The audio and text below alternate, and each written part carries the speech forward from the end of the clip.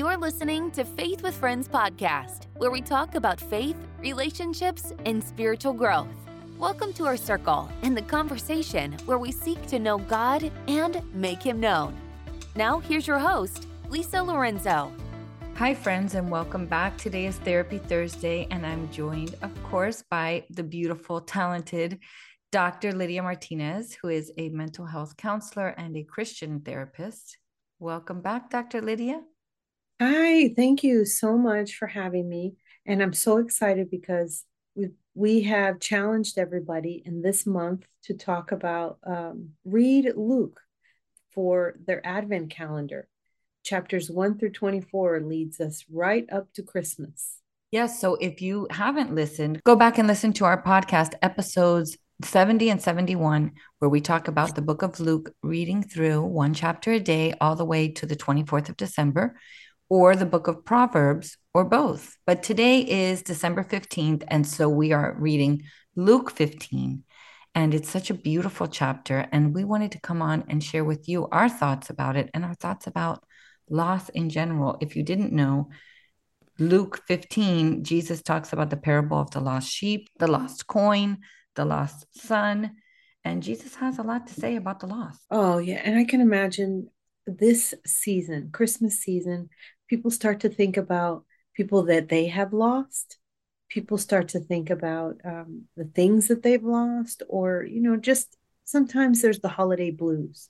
So I think that it really ties into that the holiday blues, the lost theme. Absolutely. The holidays definitely make you look around at the table and see who's missing. And of course, in my opinion, the hardest ones are the ones that are not here anymore, the ones that have gone before us. But there's all kinds of loss. There's divorce, loss of family, loss of relationships, friendships. And I don't know why, but the holidays really make us pause and take inventory of the things that we no longer have, the people that are no longer in our lives. Yeah, they do. And I think that the important thing on a psychological note is to realize that everybody experiences these loss. We can't think that we are alone experiencing these losses, sorry. And when we think that we're alone, boy, the devil just has a playground with our mind, with our hope, with our heart, and we can't allow that. Couple of ways that you can guard yourself from getting isolated. I mean, we were all isolated during the pandemic in one way or another, and it didn't feel good, right? Thank God for Zoom. Right? That helped a little.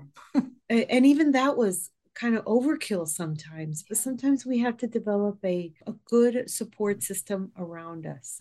And as much as it may be counterintuitive when we're feeling lost or when we're feeling lonely, we do have to reach out to others, because it will help you change your mindset. It'll give you a fresh pair of eyes, a fresh perspective, a fresh start on your thinking, so that you don't downward spiral into, just not so good thinking. And loneliness leads to bad ideas, and bad ideas lead to bad urges, and bad urges lead to bad actions. We don't want to go down that path. That's a downward spiral. Right? One of the reasons I love Luke is this. For many years, I didn't understand the parable of the lost son, because I'm you have this one son that has stuck with you. The son left and he took his inheritance. He took his 50% with him and he wasted it.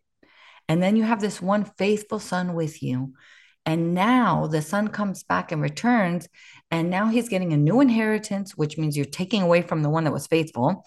Now you're sending let's have a banquet, let's celebrate. But if you start off by looking at the 99, if you look at the 99, it's not that God wasn't thankful to have the 99 sheep, but he was concerned about the one that was lost. And he knew that he could trust the 99. He left them well cared for, and he sought out to seek after that one. And if you have a wayward child, or if you have a family member that is lost, that is not walking with the Lord or walking with your family, you know that kind of pain and emptiness that can cause. So just think about somebody who you've lost physically, somebody who's passed away. Like my friend Barbara, for example, or cousin Samira, my mother-in-law, take your pick, my mom, my grandmother, my friend Terry. if you were to tell me that you see her walking towards your house, wow, like your heart just filling up, like you get to see this person again and you see him running. It says that the father saw the son coming back and he ran before he even got there and he fell on him and hugged him, the rejoicing. And that's what the Bible refers to as Jesus, when one of these lost sheep, one of these sinners lost in their own sin, will return to Jesus, repent, and have eternal life. Like, wow, you really have to look at the Father's heart in order to really appreciate the value of the lost sheep. Yeah. And I think that, people look at the Bible like, oh, how can it really be relevant to me? It is a 2,000-year-old document. It's a 2,000-year-old book. We're in 2022. How can it even be relatable? But it is. If you really search down deep in your heart, if you were to read Luke 15 and you catch the idea of the theme here, it's that God not only is telling us that we need to have a good support system because he's built a community around us, a community of believers, but to come to him as our Father. And you're right, that 99 sheep, I used to think, wow, why would you leave 99? I picture a sheep, continuing to corral them, keep them together, make sure they don't leave. But honestly, if you really think about it, he not only left them well cared for, he trusted them and they trust him. So that relationship is already solid. He knows they're not going to go anywhere and they don't have a need to go anywhere either because that relationship is solid with the Father. And so, yeah, he does need to go and looking for and searching for that poor little lost sheep. And if you have a family member that's lost, you can reach out to God as well. So not only can you look to find a support system around you, you can also get on your knees and pray. And I feel that that is very important. And I feel that it is also very therapeutic because who can hear your needs and wants more than our dear Father in heaven? These are the kind of things that when people come to us in counseling, we talk about and we do encourage prayer. Yes. And we do encourage that you speak to the Father directly and that you tell him exactly what's going on in your heart. He's not going to bring you this far and just dump you or drop you. He loves us and he wants the best for us. So I do really feel that Luke 15 is probably a message for someone sitting out there right now, either feeling like they've lost something this year, someone, or in a divorce, and know that God will be with you. Know that God is going to take care of you. And sometimes we do need to talk to someone directly to get that kind of encouragement. Sometimes we can't find that encouragement within ourselves. In Miami-Dade County, we have a phone number that you can call. It's free to everybody. It's a 24-hour hotline and it's also a crisis referral. So you can call 305-358-HELP. You can talk to somebody for 15 minutes, kind of get things off your chest, or give them your zip code and they can help you find a referral in your area. And there's also a new national hotline for suicide prevention and homicide prevention. And it's 988. It's up and running. And I think it's really something that if you really are having feelings of suicide or you're feeling that lost that you feel like you could just disappear, you really need to reach out to that 988 if you don't have a support system to be able to contact.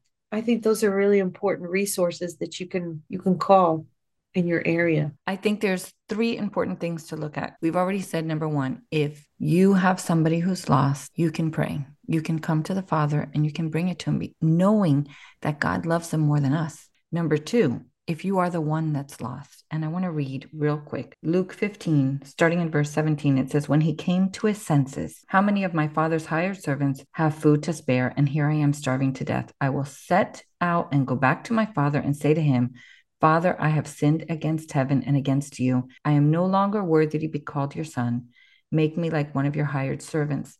Number 2, if you are the lost one, if you are struggling and you feel disconnected from God, humble yourself, admit that you're away from God, and come back to the Father. And what does it say? It says that the Father ran to his son. It says, while he was still off, the father saw him and was filled with compassion.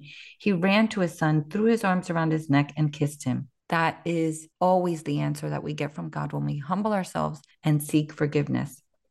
And then the third, if you're the brother, if you're the older brother who became angry and refused to go, then you have a choice. You can ask God to give you the heart of God, to give you eyes, spiritual eyes to see what really happened. Instead of looking at what you don't have or what somebody else is getting, you can look at what heaven is gaining, the value of that person coming back to a relationship with God means, and you can offer forgiveness. Forgiveness is the key to pride and prejudice against somebody who has harmed you or your family member. It is forgiveness. It doesn't always mean access back, but it always means you release them to God and allow God to deal with it. So I think just in Luke 15, we see so many lessons all the way around. Yeah, I do. I agree. And I think the forgiveness isn't just a spiritual gift. I also think that even when people are in therapy, we talk about forgiveness. And forgiveness, it just takes those shackles off of you. When you forgive someone, it doesn't mean you have to reintegrate that relationship with the person.